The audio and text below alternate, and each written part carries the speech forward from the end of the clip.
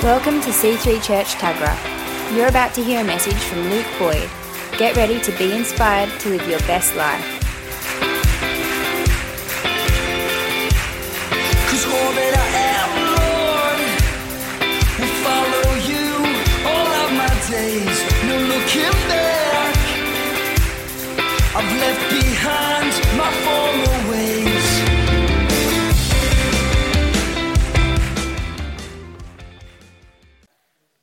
If you want to read with me, it's in 1 Corinthians chapter 13. We're going to read out the whole chapter, we're going to take a look and we'll explore what's happening here. Okay. If I speak in the tongues of men or of angels, but do not have love, I am only a resounding gong or a clanging cymbal. If I have the gift of prophecy and can fathom all mysteries and all knowledge, and if I have a faith that can move mountains, but do not have love, I am nothing. If I give all I possess to the poor and give over my body to hardship, that I may boast, but do not have love, I gain nothing. Love is patient. Love is kind. It does not envy. It does not boast. It is not proud. It does not dishonor others. It is not self-seeking. It is not easily angered. It keeps no record of wrongs. Love does not delight in evil, but rejoices with the truth. It always protects, always trusts, always hopes, always perseveres. Love never fails. But where there are prophecies, they will cease. Where there are tongues, they will be stilled. Where there is knowledge, it will pass away. For we know in part and we prophesy in part. But when completeness comes, what is in part disappears. When I was a child, I talked like a child, I thought like a child, I reasoned like a child. When I became a man, I put the ways of childhood behind me. For now we see only a reflection as in a mirror. Then we shall see face to face. Now I know in part, then I shall know fully, even as I am fully known. And now these three remain: faith, hope, and love. But the greatest of these is love. What a great chapter. There's a lot that we can take out of this. I think I've even done a bit of teaching on this in the past, but let's just have a fresh look at this passage. Let's find out about what Paul's trying to accomplish here. Let's have a look at what was going on in Corinth, and let's have a look at what's happening. I hope it blesses you. The Word of God should bless you. Just throwing that out there. When Paul writes his first letter to the Corinthians, it appears that his chief goal here is for all the people in Corinth, in particular the church that's happening and growing there, to look at life through the lenses of the gospel. There's some stuff going on, and what he wants to achieve, his main goal here is to get his church in Corinth to see life through the lenses of the gospel. The gospel is the announcement about Jesus, who he is and what he has done, and that what he has done opens up a whole new reality for us to experience. Yes. Who can say amen to that? Oh, good. And so, in 1 Corinthians, Paul defines a bunch of problems and responds to them with gospel realities, okay? So Paul, he started the church in Corinth, and then he was moving around a lot in those days, and he was moving on to do more preaching and teaching in other places and start other churches in other places. And he heard that there was some problems that had arisen in the church within Corinth. So he wanted to go back with this letter and define the problems that were there and then show them how to fix them, basically. And how he was hoping for them to fix these issues that had arisen was to see and to change the way they looked at things. Not the way in which the culture determined, but the way in which the gospel determined how we should see the world. So let's have a look. First of all, in the first few chapters, he deals with division. Then in the next few chapters, he deals with sexual immorality. And then the next few chapters after that, he deals with the problem of food and what is considered to be okay food and when is it okay to eat it. And then he moves on and we arrive at chapters 11 to 14. And these chapters, where chapter 13 is in, it deals with the problems that were being experienced in their gatherings, so in their church services. So at the time, he's wanting, right now, this chapter that we just read is addressing, there's been some problems that have taken place within their church gatherings. And it's not going too well within their gatherings. And it's especially not going well for their growth, because whoever came into these gatherings that were not a Christian would be like, what is going on here? I'm out of here. This is a crazy place. So what was happening? The people were having these powerful meetings where they would have incredible experiences of speaking in tongues and prophesying and moments of great faith. It was amazing, but at the same time, it was all done really, really messy. It was lacking order. And it appears that the people there, they were more interested in their own self-gratifying experiences than the people next to them or the visitors that would rock into church. They were more concerned about what they could get out of a meeting, because you can get a lot out of a meeting. And it was more that they were speaking over the top of each other, that they were yelling in tongues when there were people around. They were like, oh, what's going on? They were all interested in just a self-gratifying experience. They didn't really care too much about how what they were doing would affect the person next to them or listening to them. There were moments of prophesying over the top of one another. These people in these unorderly meetings really only cared about their own personal experiences and expressions, giving very little thought to how others were being affected. And so that's why Paul, you see at the start of chapter 13, he starts to talk about all these great things that we can do. But if we don't have love, it's like a resounding gong.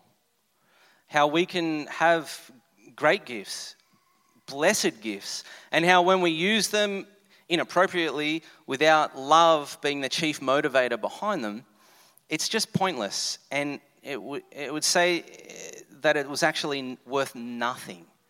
Those experiences ultimately to the Apostle Paul were worth nothing.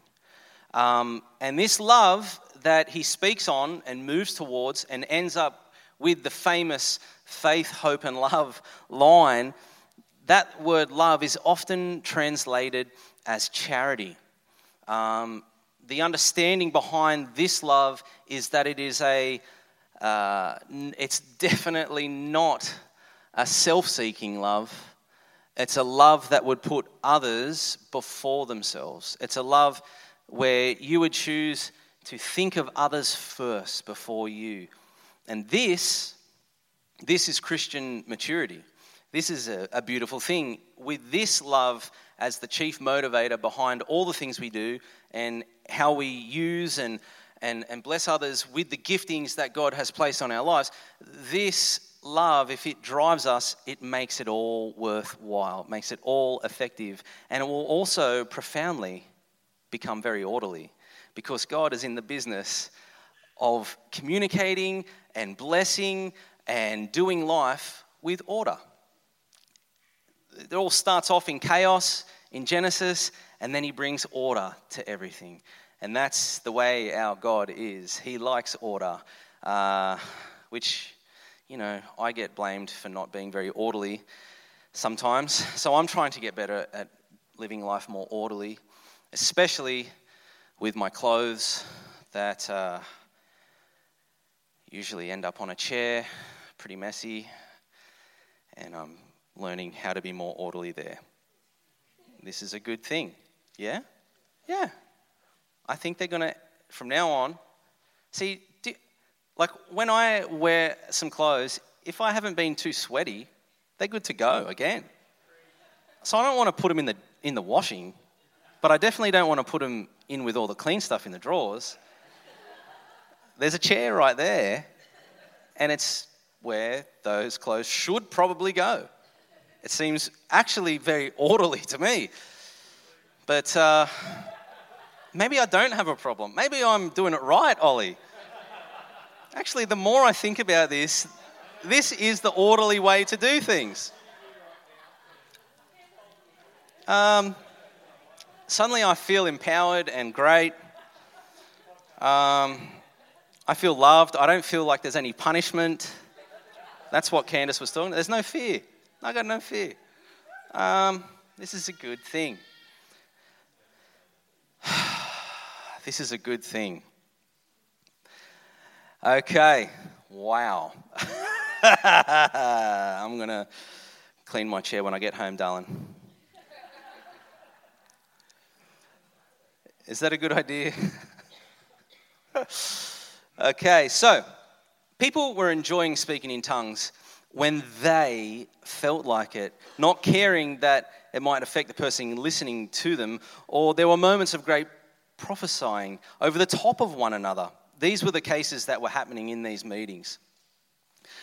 These people in these unorderly meetings really only cared about their own personal experiences. Now, what we were talking about, this is a self-sacrificing love. Now, you remember how I said at the start, it's about Paul trying to get everyone to see through the lenses of the gospel. This love that he's talking about, it is much like the love we see in Jesus Christ in the gospel story, where he loves others so much that he would even lay his life down for another. So Paul's trying to get us to see through the lenses of the gospel. He's trying to get us to see through the love that Christ showed us. And so when we see things through these lenses, everything becomes more interesting. So to bring order to the chaotic gatherings that were taking place, Paul encouraged the people not to be selfish and just do whatever was self-gratifying, but rather Paul encourages the people to love others before themselves and to think of how others, especially those who weren't Christians, would benefit from their meetings, putting others before themselves. This is Christian maturity. Just want to read this out. Paul's desire here is that we would look at all of life through the lenses of the gospel. If the gospel is an announcement about Jesus that opens up a whole new reality, it is a reality in which we can view all of life with faith, hope, and love as our chief motivators. This is the desire for us to be able to look at all of life through the lenses of the gospel. In particularly, we view our reality now through faith, hope, and love. So when we drive to work and we come to the roundabout and someone cuts us off, some of us naturally tend to see through eyes of definitely not faith, hope, and love. The challenge that Paul is encouraging us to do, what the invitation is for us all, is to view all of life in all of its situations through faith, hope, and love. Some of us have people in our lives that have hurt us. There's some of us right now who are experiencing pain as a friend or a family member is mean to them. Paul is encouraging us to look at that situation through the lenses of faith, hope, and love. He's challenging us to look through the lenses of the gospel. Jesus loves that person. This is a crazy thought. Jesus loves that person that's hurt you or is hurting you, so much so that he laid down his life for them. Wow. And that changes things. That changes things, and it means things for us. And if we follow it through, we realize that it is challenging, but it's a bigger life. It's a more it's a godly life. It's the way life was meant to be. Look, guys, when we live this way, we are set free from unforgiveness. We are set free from all the different trappings that life can throw at us when we choose to look at life and let the gospel shape us and let faith, hope, and love be our chief virtues and motivators. This is where we're encouraged to get to. Now, we're not always going to be there. We're not always going to be these perfect people. But this is the invitation. This is the encouragement to practice this. It's not just going to come up. We've got to practice this. Practice looking at life through the lenses of faith, hope, and love. Yes.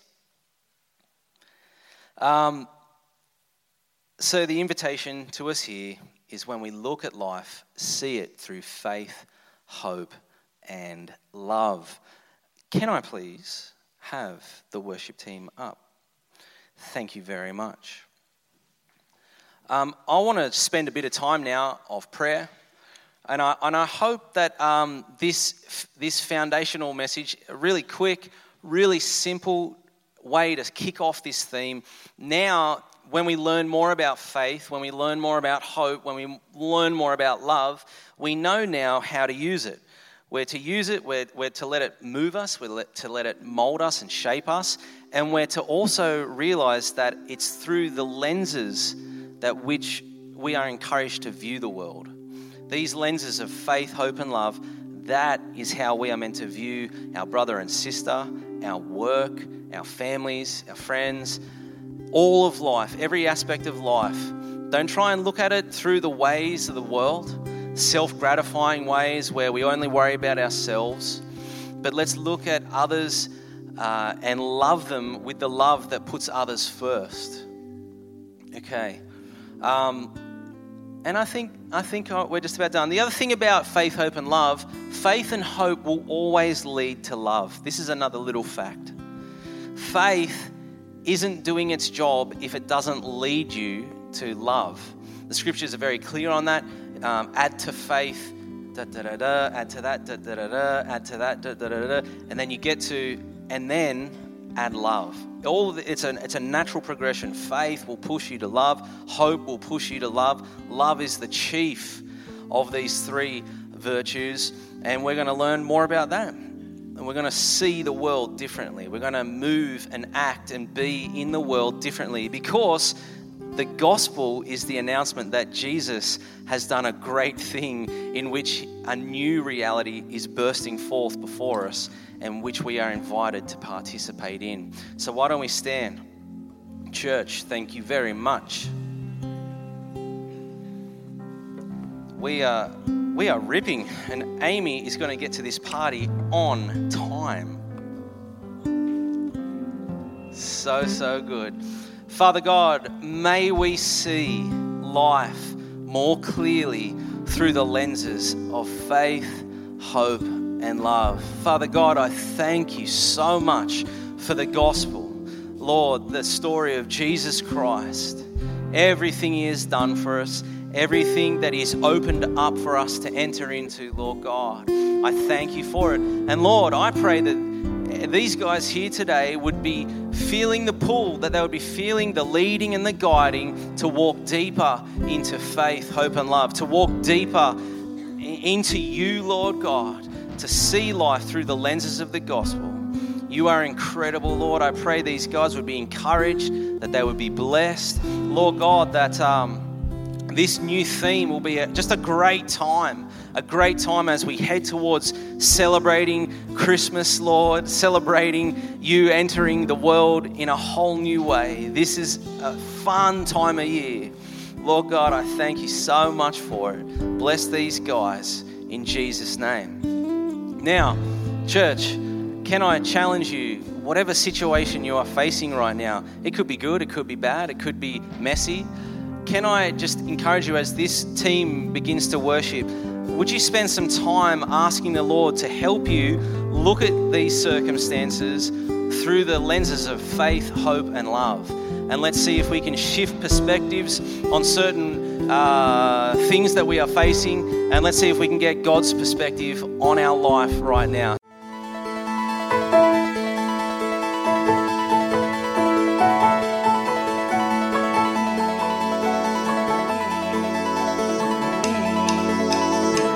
We hope you enjoyed listening to this message.